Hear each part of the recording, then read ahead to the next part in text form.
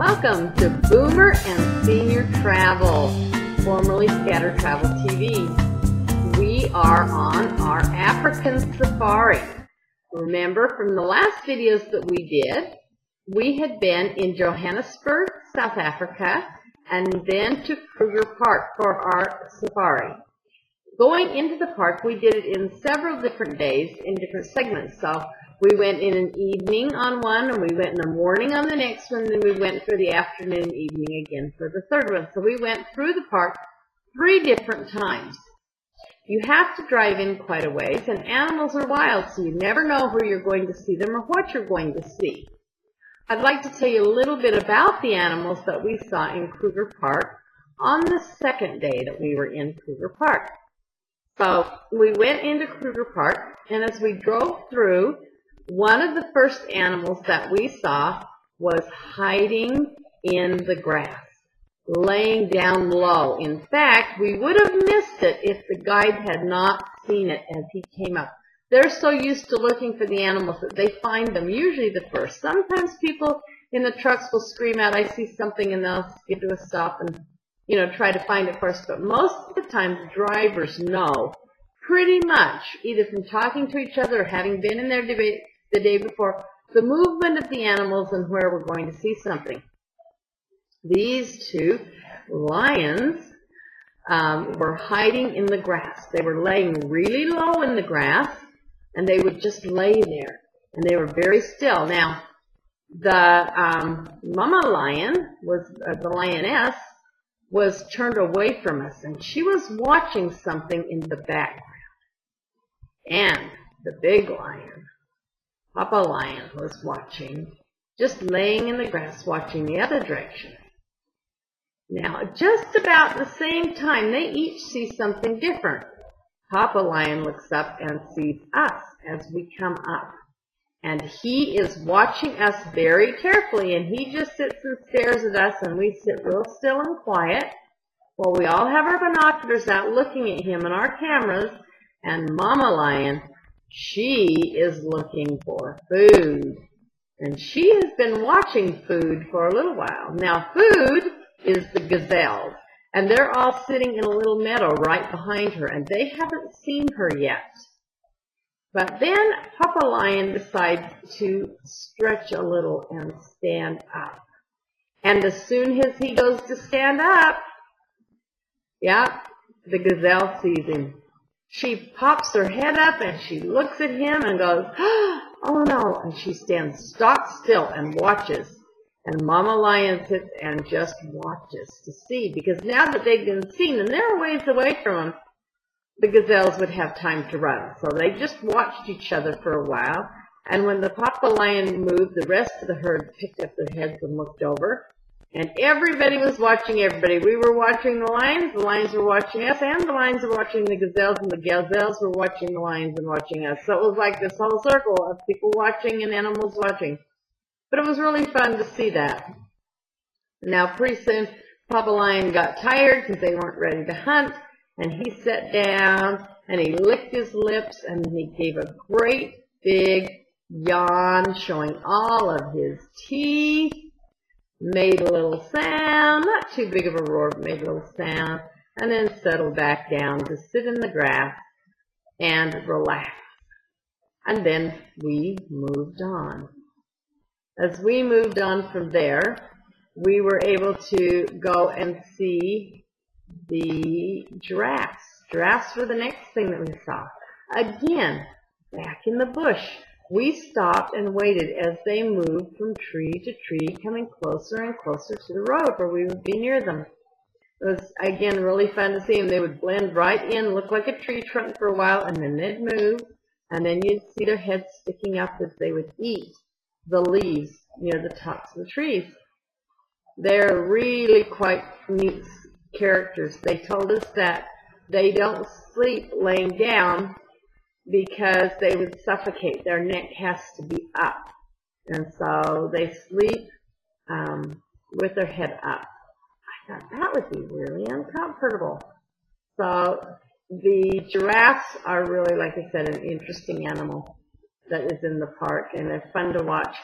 They have kind of different patterns in their coat. They're just a really neat creature to watch. As we went through, we saw a lot of giraffes, some of them, and they were so tall. I mean, they'd be up near the sides of the trucks, and they looked like they could just walk right over the top of us. They were so big. And we even saw one with a baby, but that would be in the next video because that was the next day as we walked through. The next thing we saw that was really fun was monkeys in the tree. I know there are different kinds of monkeys in different areas of the world. These were really pretty good-sized monkeys. And they would climb around in the trees, and they would make noise, and they would watch us and jump from tree to tree.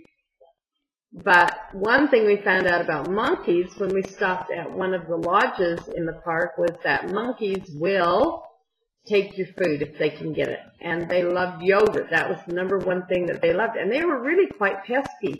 In fact, they ganged up on one lady and were biting at her pant legs and stuff. So you have to be a little bit careful, because if the animals learn that people have food, then they become a little bit dangerous to people.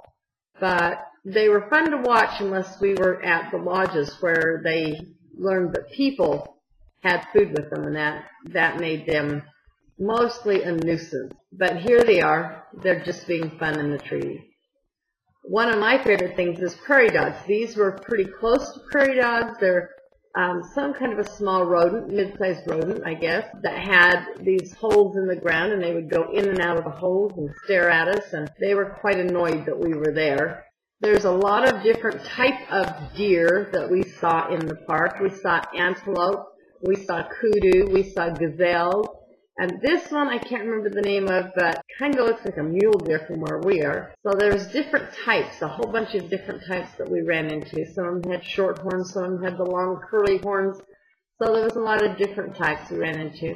Again, this is one of my favorite birds. It reminded me of a pheasant, but it's all spotted all over with no big tail. So it was kind of fun just to watch this bird because it was a fairly good-sized bird. In my last video, I made a mistake. Well, I probably made more than one, I do. But I called this an anthill. It is not an anthill. It is a termite hill. I knew when I said I thought, it's awful big for an anthill. I don't think so, but it is a termite hill. I would have liked to have seen the actual termites that could make something that big. Here's some more of the deer that were in the park. I'll call them deer because I'm not sure. I think these were the gazelles again. But I loved their big ears, and you would just see them. We saw a lot of these in the park. There was a lot of them. And they had these big ears, and they just kind of sit in the bushes and stare at you, and they were pretty still when people were around so as not to, be seen, I think. But we did see a lot of these. Then there is the hippopotamus. I have heard from lots of sources that hippopotamuses are the #1 killer of people in Africa. Everybody told us this. I've looked it up. I don't know whether it's true or not, but it sounds like it might be.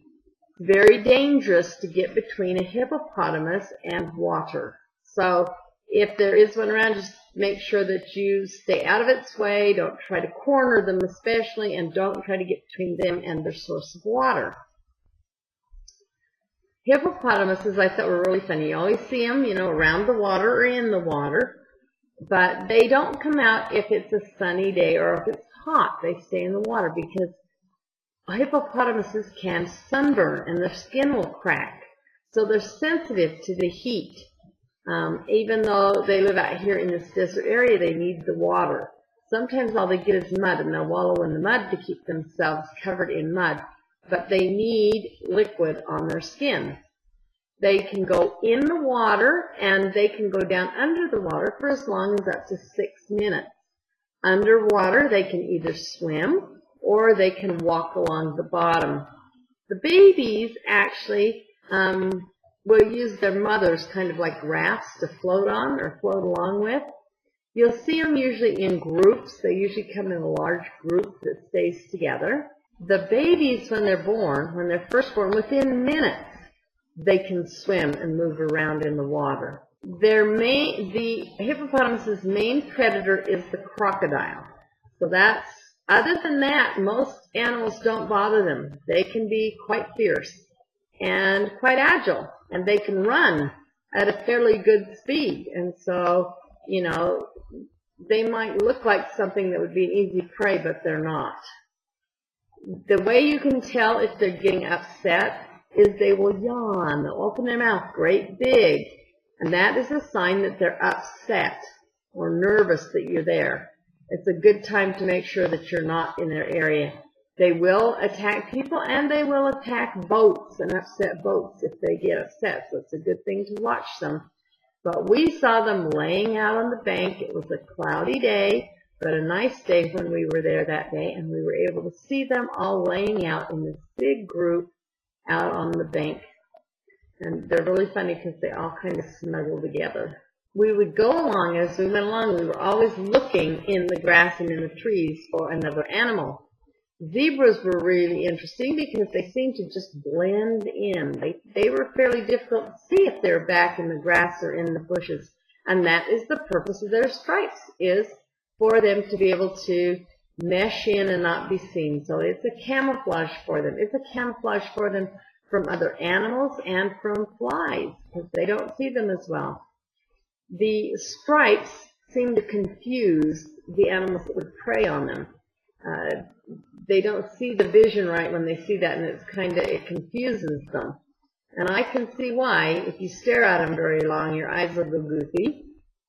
I thought one of the funnest things to learn about them is that their stripes none of them are identical. They're like people's fingerprints.